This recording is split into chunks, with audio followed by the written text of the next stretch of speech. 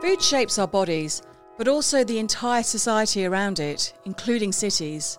Those are the words of architect and scholar Carolyn Steele. In conversation with renowned chef Matt Orlando, they discuss the invisible infrastructure and food supply that we take for granted, and why we need cities and nature to coexist. Programme Director at Danish Architecture Centre, Anna Katrina Harders, moderates the talk. This talk is presented in collaboration with Copenhagen Architecture Festival.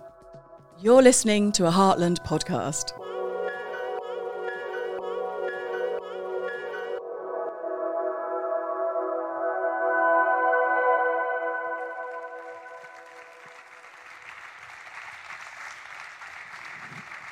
I can't see you. You're all black, which is nice. So, I didn't really know much about food as anything else. It's something you ate until a while ago. But then I started thinking about it, and I thought about some of my friends who finally got that house with a garden that so many people are longing for. It's not huge, but there's enough space to grow, a little carrots and peas. And we went there with the kids, and they could pick some of these peas out of these, I don't know what you call it, bushes. And, okay, now, I admit, we're a very urban family, and my daughter, she was age 4 at the time, she asked me on the bike home, she says, "Mom, why would you share just a few peas when you can buy a big bag at the supermarket?" And I realized 2 things. First, that my kids have absolutely no idea where food comes from. And 2, that I too think that she's right. I mean, I would rather just buy things at the supermarket. Matt, is there something wrong with my view on food? Everything. No, I'm joking. This was a great start. No. Do we leave now? No, I don't think there's anything wrong with your view on food based on the society that we live in. If you zoom out and look at it from a logistical and moral point of view, that's where you find the faults in it. I also experienced this very same situation, ironically, with peas as well. We do a kids program in the garden at Amass, and we bring inner city kids into the garden, and we, over a 3-month period, we plant, we sow, we harvest, and then we cook the food in the kitchen with their families. But the first time we did this, we also had a young boy. I was picking peas with him in the garden, and he asked me what they were. He didn't even know what they were. And when I opened it up and he saw the little pea inside, he said to me, "Oh, yeah, those come from the freezer in a bag." That could have been my daughter. So, but it is, I think it's, you're not wrong. I think society is wrong in a situation. Matt, would it be correct to say that you're obsessed with healthy, sustainable food?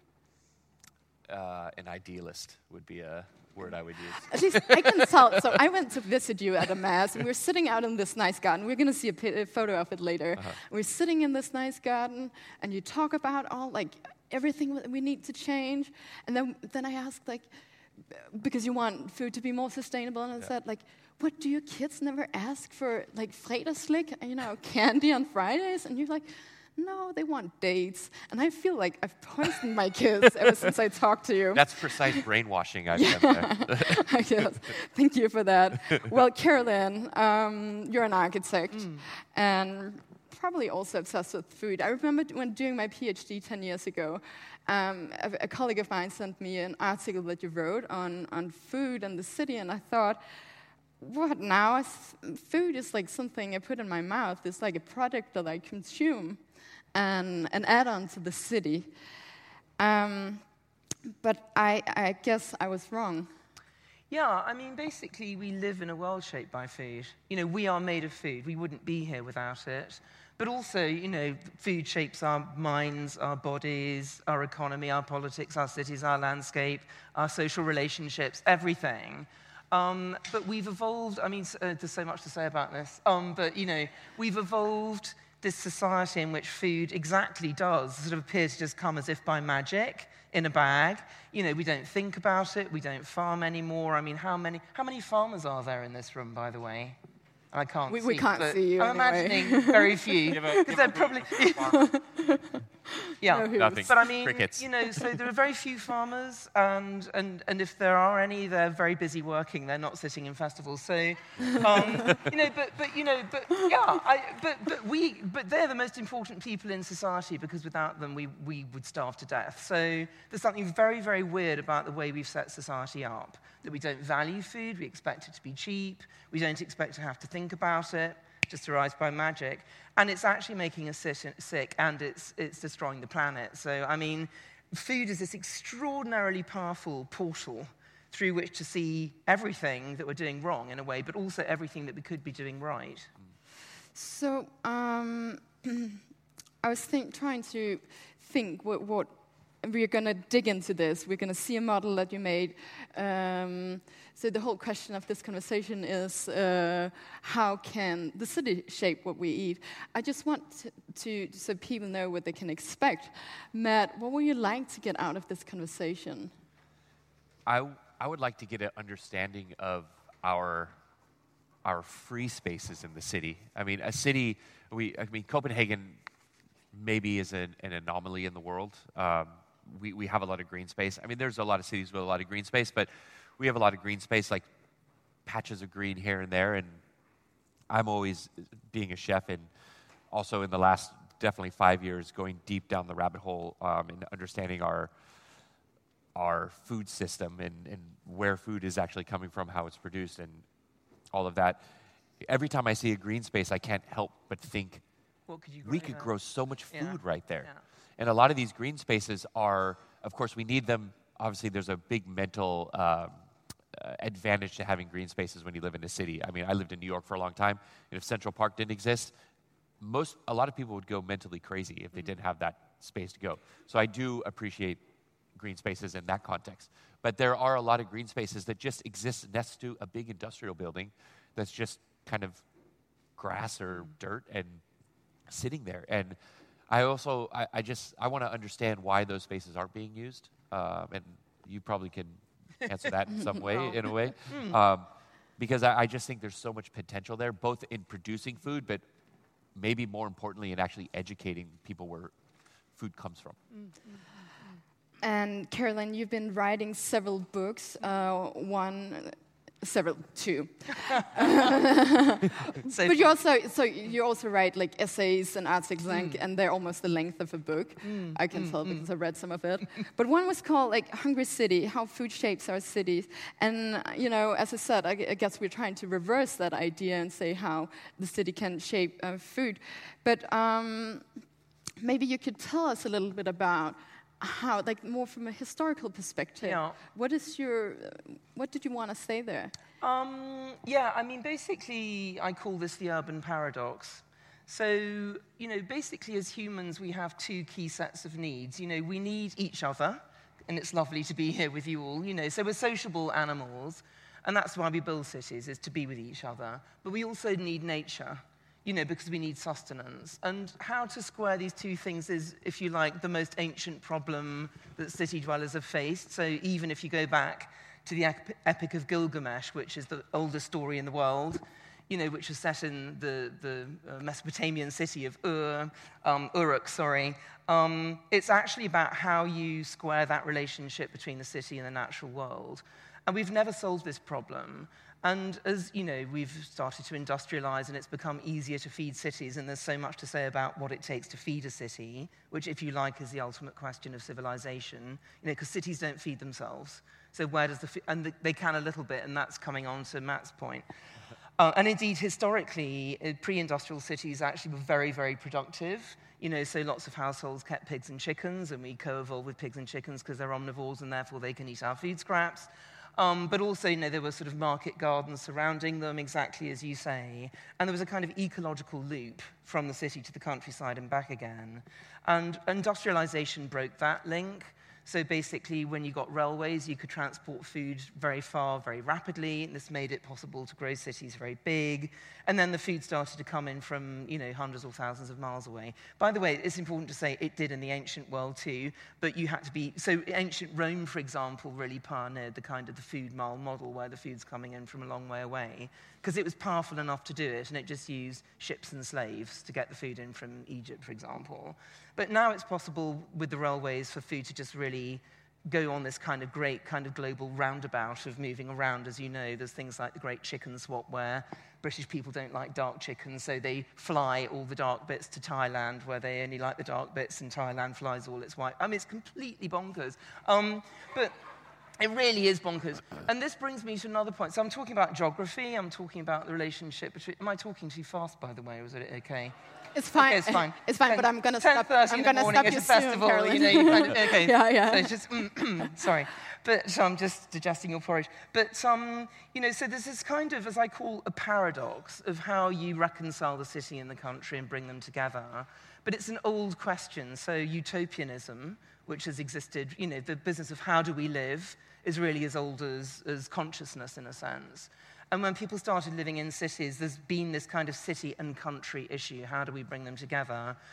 Utopians tend to say the ideal way is to keep the city small, so you can just surround it with countryside. That's what I call the fried egg model of urbanity. So the city is the yolk and the countryside is the white bit. And actually, there have been points in history. So, Athens, for example... I don't know how long you want me to go on for, but I mean, it's a big subject. Like another 10 seconds. The Athenians, the Greeks, were the first people to ask the question of how you feed a city. And they came up with this idea of oikonomia, which means household management. And the idea is that every citizen has a house in the city and a farm in the countryside, and the farm feeds the house. So that is household management, oikos nemein. And that gave us our word economics, by the way, interestingly. And it's all about keeping the city small and feeding it from its hinterland. And this has been an ideal, so that I'll just say it's Thomas More's Utopia tries to go back to this model, and so does the Garden City, if you've heard of this idea of Ebenezer Howard. And I think let's get back to that later, where we can talk about how we solve this issue. But then first, could you be more specific? What is the problem what's the problem with the city today? Because I think it sounds rather smart that we're efficient, we live close, and we can get food brought into us. Is that a problem? Yeah, I mean, basically, food and agriculture are the most... agriculture is the most destructive human activity on the planet. It's actually destroying the planet. So because we've decided to build society around the idea that there is such a thing as cheap food, which, if you think about it, there couldn't be, because food consists of living things that we kill so we can live. So food is life. So if you cheapen food, you're cheapening life. But we've done this. Why have we done this? Because how to eat is our most ancient problem. And, when industrialization, when we learned how to harness fossil fuels and to move stuff around rapidly, it was like we were solving this problem. We thought, finally, we can just turn the whole American Midwest into a grain field. We can feed the grain to cows. We can ship it to the East Coast with chilled chains, on the railways. And we seemed to have solved the problem. What we didn't see was that every one of those stages actually had an externality, so a cost that wasn't being allowed for. So, for example, you can't just turn grassland into annual cropland without the soil dying, which is what happens. That's the famous Dust Bowl, for example. Climate change, pollution, water depletion, dirt-related disease. So we should just stop eating, I guess. Clearly we can't do that. I mean, what we need to do, and I'm sure Matt's going to talk more about this, is we need to go back to eating more locally, seasonally, regionally, and eating actual food, real food. I mean, as Michael Pollan famously says, don't eat anything your grandmother wouldn't have recognized, for example. But actually, no, I mean, and it's very interesting because we're now discovering, digestion and nutrition, they're really late developing. They're so important, but we're only now discovering about them. They're incredibly sort of late to develop sort of sciences. And we're now discovering that, it was never fat that was the problem. It was never sugar that was the problem. It's highly processed food that's the problem. And that's what industrialization basically produces. So, Matt, so Caroline says there's no such thing as cheap food. is food a product? Can you consider food a product, or should we stop considering food an actual product? Well, we can consume? I mean, I think we need to stop considering food as a commodity, because that's what devalues food. And I think, you know, kind of to focus back at a city and surrounding it and kind of feeding the city. If you go way back and you look at I would say the pinnacle of civilizations in ancient time, they have all crumbled because of food as well. I mean, if you look at the Roman Empire, the Roman Empire crumbled because they depleted the soil all around them and couldn't grow enough food for the population of the city. And so it's crazy that we can't even learn. I mean, there's so many things we haven't learned from the past, but that's just one of them. I think that food, first of all, we need to start talking about it in a different context, because it has become a commodity. The way it gets shipped around, I have a really good friend who I just had a conversation with.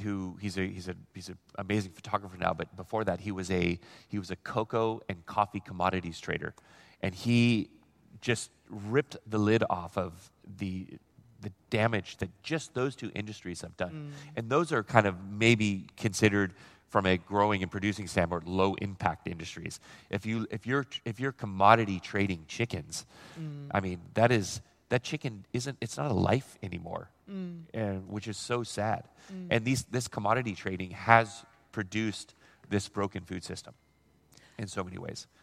So do you think people are aware of that? Like, looking at the food scene in Copenhagen, for instance, I mean, we've got a lot of new restaurants. We say that we eat less meat, and I don't know if that's true. And you actually have, like, vegetarian restaurants. Like, do you think we are kind of disconnected from this understanding of the food system?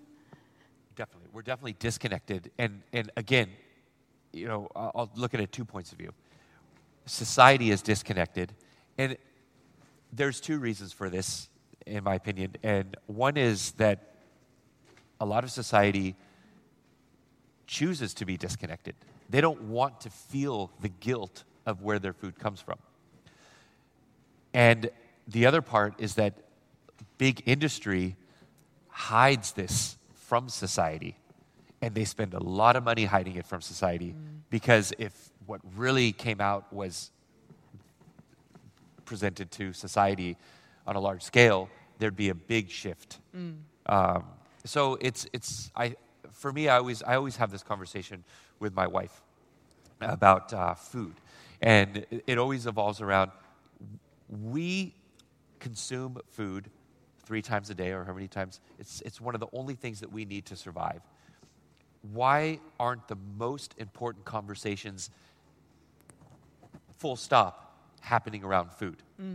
Why are we worrying about the stock market, or why are we worrying about where we're going to buy our next car, or the new Tesla that just came out? And why do you think it is like that? Because food has become so cheap that it's something we don't even have to think about. It's become a commodity, so it has less value.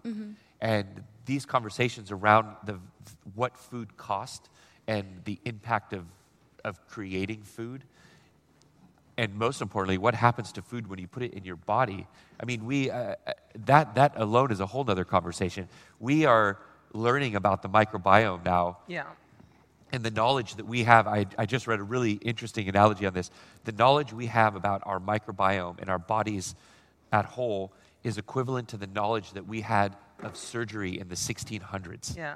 So there's so much data coming out right now that is available to us. Yeah. So I am poisoning my kids with candy.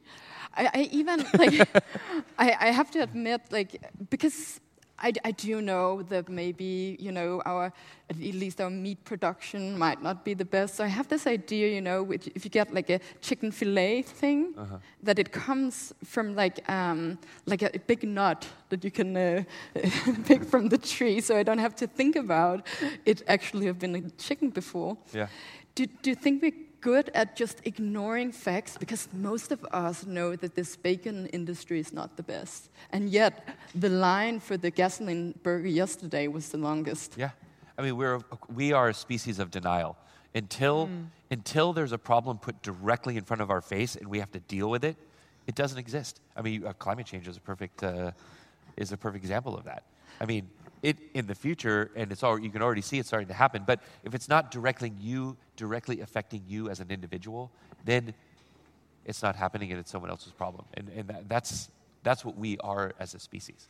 Plus, we're still hunter-gatherers, and meat is a very high-value food. Yeah, and we're programmed to want to eat it. And that's why, globally, there's a transition happening towards meat eating, which is the exact opposite of what we need. Because as people move from the countryside to the city and they get richer, they eat more meat. Yeah. So there's a real dilemma there. Yeah. But, I mean, what you say is so interesting about the microbiome, and that's exactly right. And that's what I was referring to, and I was saying that our knowledge of digestion and nutrition it's really behind where it should be. But it's only, I mean, and all this kind of thing about learning about the universe, and we can just about see the Big Bang, blah, blah, blah. Exactly the same is happening in reverse in terms of being able to see into the microbial world. Yeah. So we can see very big and we can see very small for the first time. And it's revelatory. I mean, things like the relationship between the human microbiome and the rhizosphere, which is the region of the roots in the soil, which is why we need to grow organic, because actually all the nutrition we need to be healthy only happens if the soil is living, not dead, which is why vertical farming isn't the answer, for examand or only part of the answer. But then you talk about, like, actually we get more knowledge about what food does to us, what food does to the world. And but as you said, like, we tend to ignore that knowledge. So do we need to focus on getting more knowledge, or where do we need to focus? I mean, I want to say there's a silver bullet for all this, but there's really not. It's up to the individual person. Everyone always asks me, what can I do personally to make a difference? And this kind of goes back to, and the answer is the same as, what is the definition of sustainability? And you can Google the definition of sustainability. That's easy. But if you want to really make a difference, then you just need to be inherently more curious about what's going on around you and take a little time to become aware of what it means to be a human on planet Earth. And when you poured this glass of water that came from here, what actually happened to get that water on this table right here? Because it's so easy just to get caught up in the daily grind of life. And I would say, and the excuse is I don't have time is not an excuse, because I probably work more than most people. And I am inherently curious about what's happening, because we are a human living on planet Earth, and we affect planet Earth by being here. So the only way to understand how you can mitigate that effect is to actually understand the processes that are happening around you. So if what happened to me over the past 2 weeks is that every time I do something guilty, food-wise, like an image of you appears in front of my eyes. And I think if that just happens to this crew, at least we've created some awareness in here. So I think now, Caroline, is a good time to, because when we were talking, I said, like, Caroline, you're an architect. What's, like, the role of the city? I know that there are architects working with, doing city design that can make us, do other choices, not eating McDonald's all the time. But then you said, the city is just a part. So should we look at your model now, I guess? Okay, I mean, sure. I mean, it's coming up. I think I'd like screen. to sort of pick up on what Matt was just talking about. I mean, your question that you asked about what can we do, what should we do? Value food. Value it. It's not cheap. It's the most important, precious thing in our world. And it is the direct link between us and the natural world, and between us and one another. And my definition of a good society is one in which everybody eats well. And then, of course, you have to say, okay, what is eating well? And that's a really big conversation. But I mean, the model that we might have a little look at just now is... still a very... black well, model. I think it's just waking up, like we are. But I mean, it's basically, I can just talk about it anyway. It's looking at that bowl of soup or porridge in front of you and saying, the universe is in this bowl of soup. Because it is, and that's the drawing that might or might not come up. So you'll have to, if I just talk and then it does come, you have to tell me whether I described it well enough. So the reason is, exactly as again Matt and that said. that was the photo, and you Okay, did the bottle that's first. Matt's photo. That's a very But it's really beautiful pretty, photo. though. Yeah. So basically, as Matt said, when you look at the water, you have to say, okay, where did that water come from? How was it transported? Who traded it? Did it do damage? Did it pay people okay? Has it polluted anything? There's so many questions. The same with a bowl of soup. So, say it's a leek and potato soup. Okay, leek and potato, were they grown organically? Were they not grown organically? Did they enhance the landscape so it looks beautiful like this? Or did it kind of destroy a soil because it was chucked down chemicals and pesticides? Were insects killed? Were birds killed? Or was it sustaining a sort of a livable landscape? How was it traded? Were the farmers paid okay? How was it transported? Did it go by road or rail or air? What was the effect of that? When it arrived, did it sort of animate a space in the city, to come back to your city question? Did it sort of get traded, bought and sold in a market? Did it animate public space, or did it happen behind the scenes? Did somebody make an obscene profit, or did people trade fairly? And then where was it cooked? Did people sort of get fun out of cooking it? Was it an act of love, or was it an act of near slavery, or fear, or whatever? And it goes on. And then, did you eat the soup on your own, or did you eat it with your friends, or did you cook it for your children, or there's just so many questions. And then, where is the waste going to go? Is it going to go into a compost heap? Is it going to go into the sea? Is it going to pollute something, or is it going to be part of a sort of sustainable cycle? And it goes out to the universe, because we live on a rotating planet, kind of spinning through space, and that gives us seasons, and that gives us day and night. And everything that we eat, which, by the way, comes from the plant world, because plants have this magical property of being able to create sugar from sunlight. So it's a bit like what the Finnish guy's doing with protein, but, plants have been doing it for billions of years. And lucky us, because then we get to eat the plants. So, seasonality matters, the fitness of the natural world to self-perpetuate matters, and the degree to which we can fit ourselves into that system matters. So the big idea, and the drawing still hasn't shown up, is basically, if you sit at your soup or porridge or whatever it is, that food in there is the world. It came from a landscape, and it somehow made it to your plate. And it changed everything along the way. It changed people's lives, it changed landscapes, it affected climate and so on, biodiversity. So, that is incredibly powerful. You actually are in control of what you eat, amazingly. I mean, less so when you live in what we call Tesco town, when basically, we have a very highly consolidated food industry in the UK, and I think you do here in Denmark as well. So basically, one or two supermarket chains tend to dominate the food system, so there's the illusion of choice, but actually you're eating basically the thing coming out of the same system. But you can step outside it, luckily. You can still find out where your local growers are, your local farmers, and so on. But you are in control of what you eat. Oh, there you go. Voila. Great, so, but you just explained it. Yeah, okay. Thank you. I sort of wrap it out of the hat moment, exactly. So it's just the bowl of food, you're sitting around it, sharing and communication. So, this is how we learn to be civilized beings. This is how we learn to be socialized, is through the act of eating, really early on. Somebody cooked for you. Did they love you? They're nurturing you, care for you? Is it a parent? Are you grateful for what they're doing? So that creates a space of the home.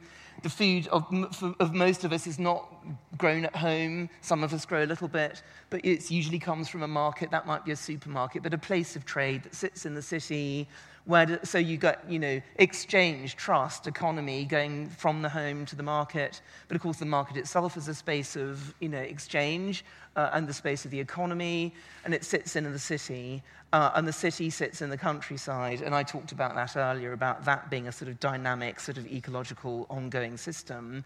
But of course, the countryside sits inside nature. And of course, these are concentric circles, so there are no boundaries. It all sits in itself. It's a huge, complex system. And then at the edge, as I say, we're in a planet spinning through space, so we have seasons and so on.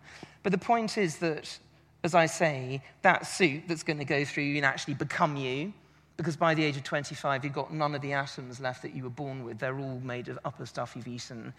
So we are nature. We are part of the world. That's what food teaches you. And it goes out in sort of, as it were, concentric circles right out to the planet and beyond. And that is your power as a consumer of food. You can actually, and a maker of food, it's very important to say. And I call this place Sittopia. And that's from the Greek word sitos, S-I-T-O-S, and topos for place. And it's basically because food shapes everything in our lives. And then we can use food as a lens to understand the world, to see what's connected, what's valuable, and to change it. So Sittopia is a kind of food-based practical alternative to utopia is the idea. So we're sitting here at the future stage, so I guess at least I'm very interested in how we can change it. And now we went from the bowl of soup and all the way to the universe, which is quite a distance. Not that far. Not that far, okay. We're in the universe, that's the point. Do I hear you correctly when you say, well, you can actually, as a person, change your habits and you can, change the universe in the end. Is that what you're relying on? No, totally not. We need our, no. I mean, we need our politicians. I mean, this is a big thing. This is another reason why I'm so interested in history. Before the industrial era, the most important thing that every politician worried about all the time was food, how to feed people. This is why, when the food industry came along, the first thing that all the politicians did was go, oh, thank goodness I don't have to worry about that anymore. And they just let go of the strings and then let the industry do what we know the industry has done, which is denude the world, destroy nature in the name of profit, which is what they're still doing. And the politicians now are in a kind of semi-impossible position because they love the fact that food is cheap because that gets votes. Of course, there's a big crisis coming now with the war in Ukraine, which we can talk about, if you like, because it's huge. But they're terrified of admitting they do not control the food system. They have no power. And actually, the food industry is paying government to keep things as they are. So there's a so-called revolving door. So really, I think we have to act as citizens. We have to demand a different food system with our votes, and actually there's very few political parties who take food seriously. In fact, if I had my dream, if I was 30 years younger and had infinite energy and was prepared to lie all the time, I might go into politics. Sorry, that appears to be how you get ahead in politics. Certainly in my country, sorry. But we need food at the heart of politics. We need it at the heart of our thinking. And that's really my vision, is that, and as Matt said earlier on, we need to put it at the heart because there is nothing more important. So it's weird and crazy that it's over there somewhere while we get on with whatever. But politicians have also, this has been put in front of their face a bit more directly in the last maybe 20 years, but they've used subsidies to divert the responsibility that they have. Totally. So let's just give them some money and they'll just keep going as it is. Yeah. They're desperate to keep the status quo. I mean, my government, my horrible, horrible government, I just have to say. But anyway, so we've left Europe. What a brilliant idea that is, to go global, which basically means begging Alaska to do a trade deal with us. And they're destroying farming in the UK because they have this mentality that you can always get it in from somewhere. So because we're a maritime nation, or I like to say pirate nation, we've got this mentality that you can just send the ships out and import it. And it's a completely broken model because, as again, the war in Ukraine demonstrates, actually the global system is extremely fragile. And this idea of just shipping grain thousands of miles and not bothering to make it yourself is really vulnerable. And I think we saw it under, lockdown as well. The supermarket shelves emptied, and then they filled up again a bit later, and it's, what was that? But that's just a sign that actually this idea that it's all just going to run like this is not right. And we have to start growing more locally, seasonally, regionally again. Are these crises that we see coming from Ukraine, Corona, and all these, are they actually creating sort of a window of opportunity for changing? I think so. Yeah. I mean, Winston Churchill, I mean, everyone quotes Winston Churchill, and he never said half the things they say he said. But he actually did say, never waste a good crisis. And I really, really hope... You can get that as a poster afterwards. But I mean, I really, really hope people... I mean, Matt and I were talking about this backstage. I think we've reached a point now where pretending it's all okay is just not an option anymore. And we both have completely felt it. I mean, I've been banging on about this food stuff for over 20 years now. And when I started, everyone was kind of going... You're an architect and you talk about food. What's that about? What's food got to do with cities, even, people used to say to me, as if cities don't eat and aren't full of people who get hungry. Now that's totally different, and people are pretty much going, what are the answers, what are the answers? And of course, again, as we were saying backstage, it's not like there's a silver bullet. It's not like there's one answer. Well, apart from, by the way, value food, which is just a sort of a general, hey, actually, can we turn this thing upside down? So we've created a society where a good life is predicated on this non-existent illusion called cheap food. And all the big problems we're facing, and I really think it goes from climate change and environmental destruction and mass extinction through to political unrest, is because we've created this world that pretends food doesn't matter. And food is where all the love is, where all the meaning is, where all the kind of the sense of being in place is, the sense of being in time is. And I think it represents all the things we need to go back to in order to lead good lives in the 21st century that are not predicated on just endless consumption, which is consumption of a sort of empty kind. So I need a new handbag. I desperately need a new handbag because my life is meaningless. But that's what it is. That's what capitalism is. It's basically buying new handbags to compensate yourself for the fact that you have a horrible job that you hate. That's literally what capitalism is. I don't get it.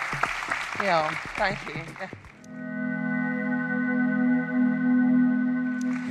So we definitely need to get back to that rewriting the story of food and consumption and capitalism and getting a new government and all those kind of things.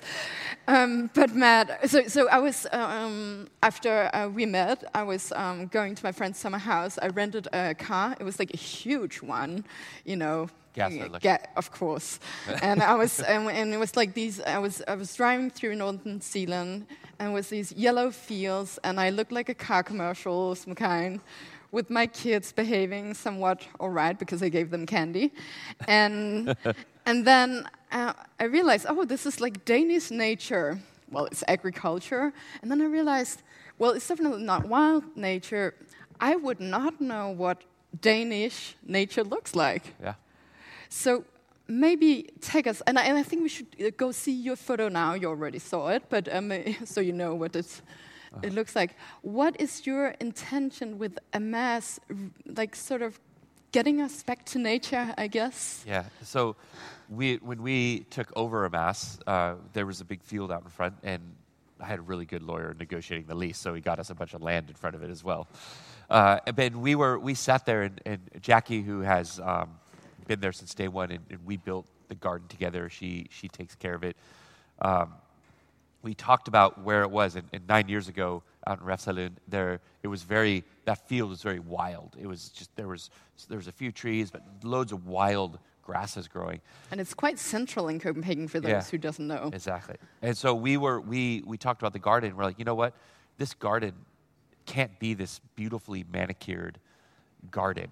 Of course, we could produce a lot more food for the restaurant if we did that, but it would really take away from the message we were trying to convey with the garden. Because, of course, the garden is there for the guests to enjoy, and it's beautiful to sit in, but most importantly, there's an underlying message behind it, and we get so much from the garden.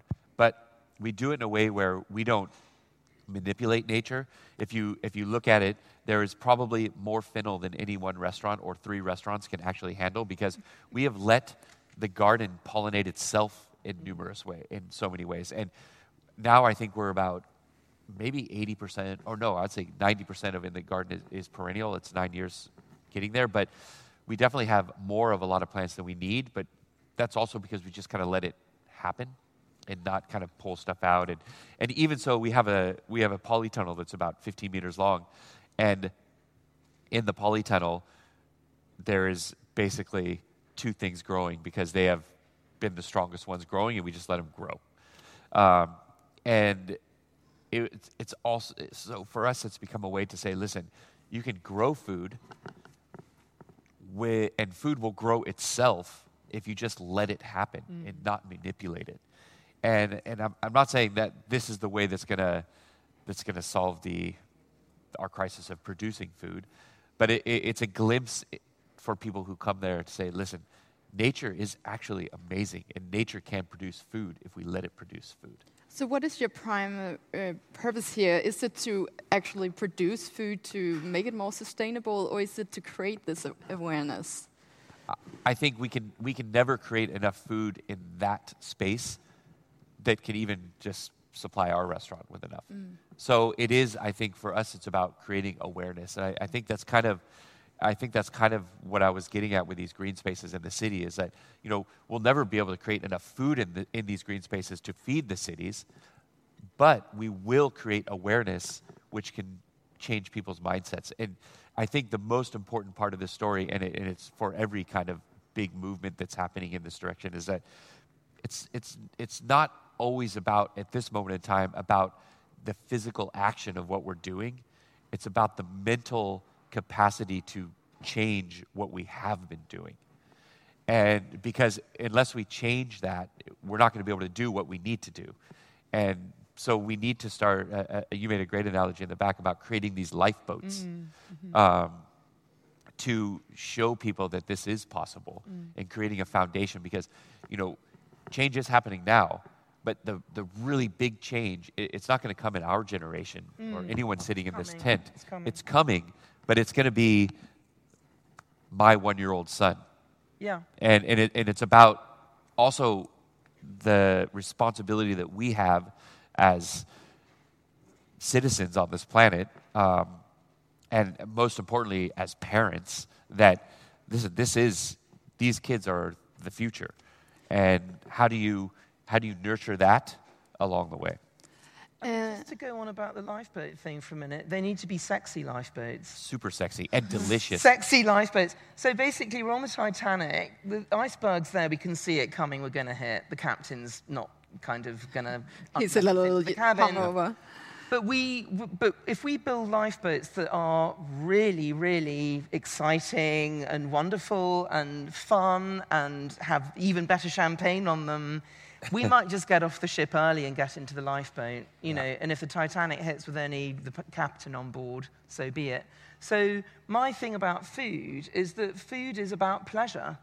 Epicurus is probably one of the most misunderstood philosophers in history, because he's understood to mean kind of, liking fine dining, Epicureanism and so on is all about, being a bit fussy about only eating the best stuff. Actually, what he's saying is, we are programmed to get pleasure out of eating, so why not just exploit that and enjoy it? And so if we're going to sort of live differently, the only way we're going to give up the handbags, which personally I don't understand the handbag thing anyway, but the handbag people are going to give them up, is if we show them something that's going to give them even more pleasure and make them think, oh, handbags, schmanbags, And actually, we can do that through food, by creating spaces like your other spaces, your beautiful spaces, but getting people Carolyn, engaged. Right now, there's a McDonald's in every corner in every major city, and so many people, they prefer McDonald's. They prefer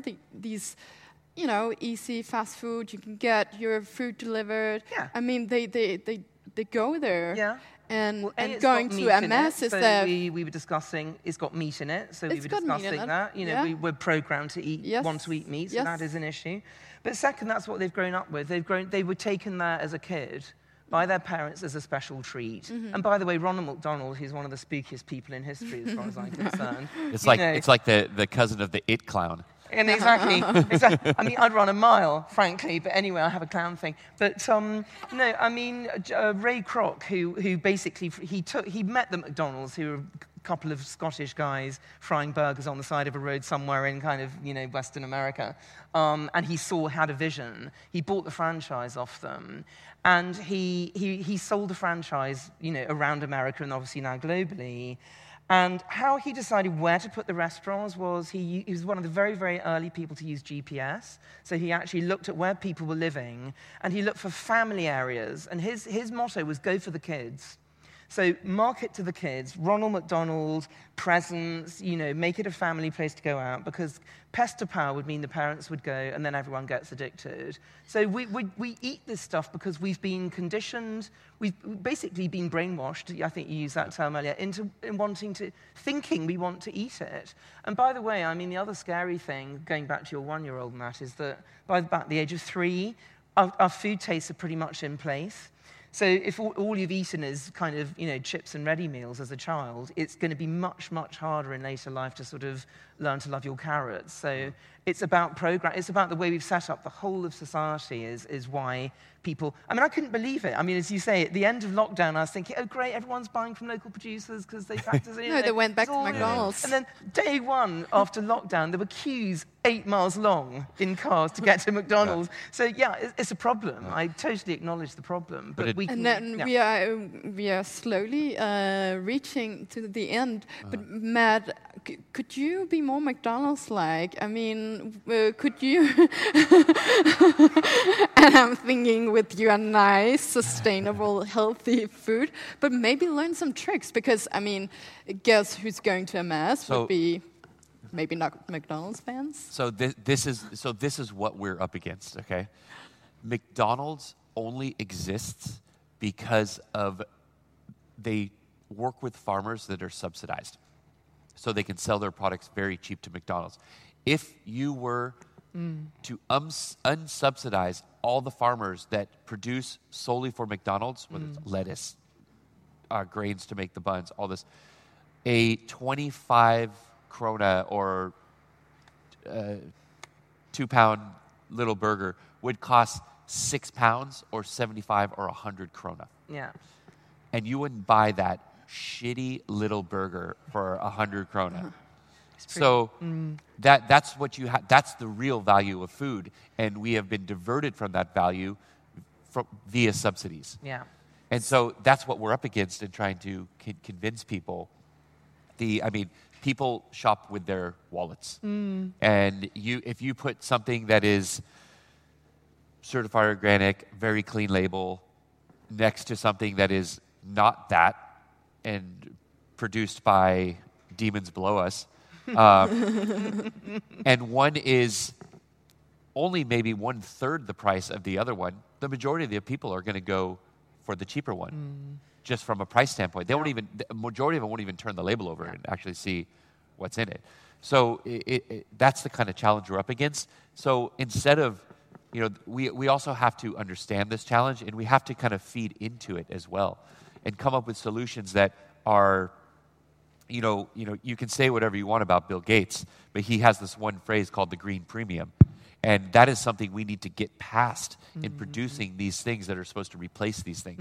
We need to figure out a way to produce them at a lower cost, and that's going to be by being able to scale them. Yeah. And then just be cautious along the way that we don't get sucked back into the food system. Yeah. Yeah.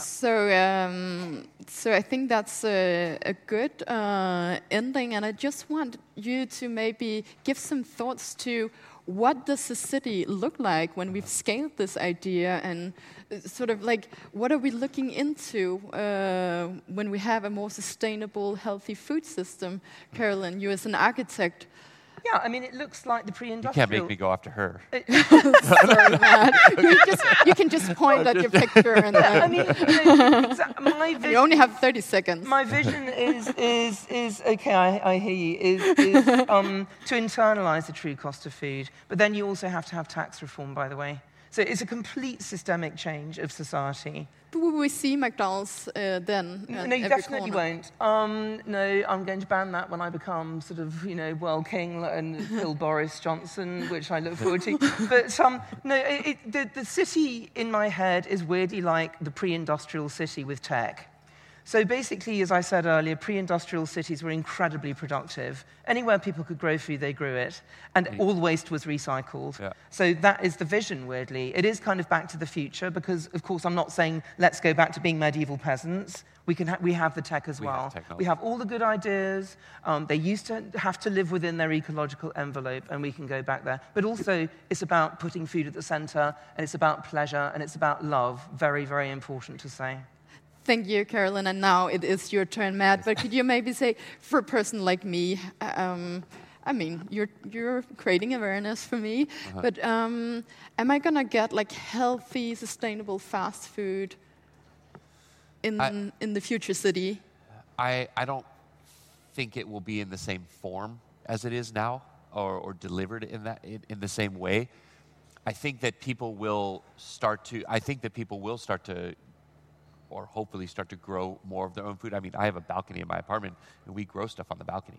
Of course, it can't sustain us, but it makes my daughter aware and stuff.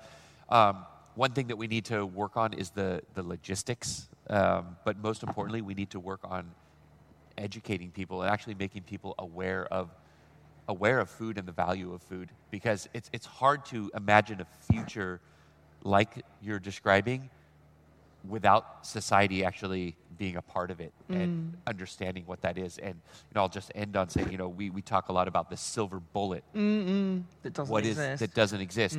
But I'd have to argue that say it does exist in a form, and it exists in the form of 4.3 billion silver bullets, because it is the individual that is going to push the envelope, and you can't use the excuse anymore of saying, oh, I'm just one person. What I do doesn't make a difference. Yeah. So thank you for that. I'm going back to my balcony, which is going for a trial and error method. Something survives, something doesn't. I'll give you some compost from a mass if you come out. I'm very happy, Matt, if you could help me. Thank you for giving us a glimpse of the future when it comes to food in cities. Thank you, Carolyn. Thank you, Matt. And thank you to the audience out there. You have been listening to a Heartland podcast. The talk was recorded live at Heartland Festival 2022 and is presented in collaboration with Copenhagen Architecture Festival. We hope that the talk has provided insights and perspective, and that you're inspired to check out our other podcasts. They can be found on our website or where you usually listen to podcasts. Thanks for listening.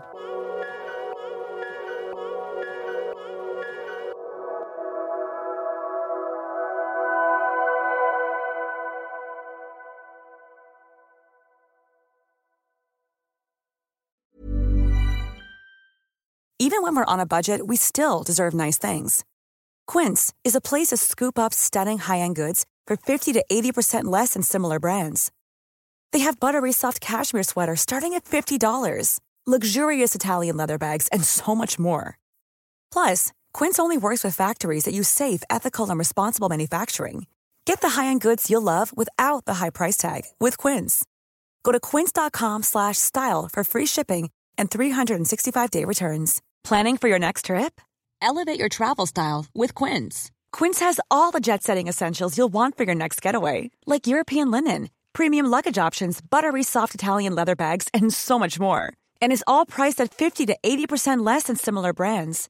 Plus, Quince only works with factories that use safe and ethical manufacturing practices. Pack your bags with high-quality essentials you'll be wearing for vacations to come with Quince. Go to quince.com/pack for free shipping and 365-day returns.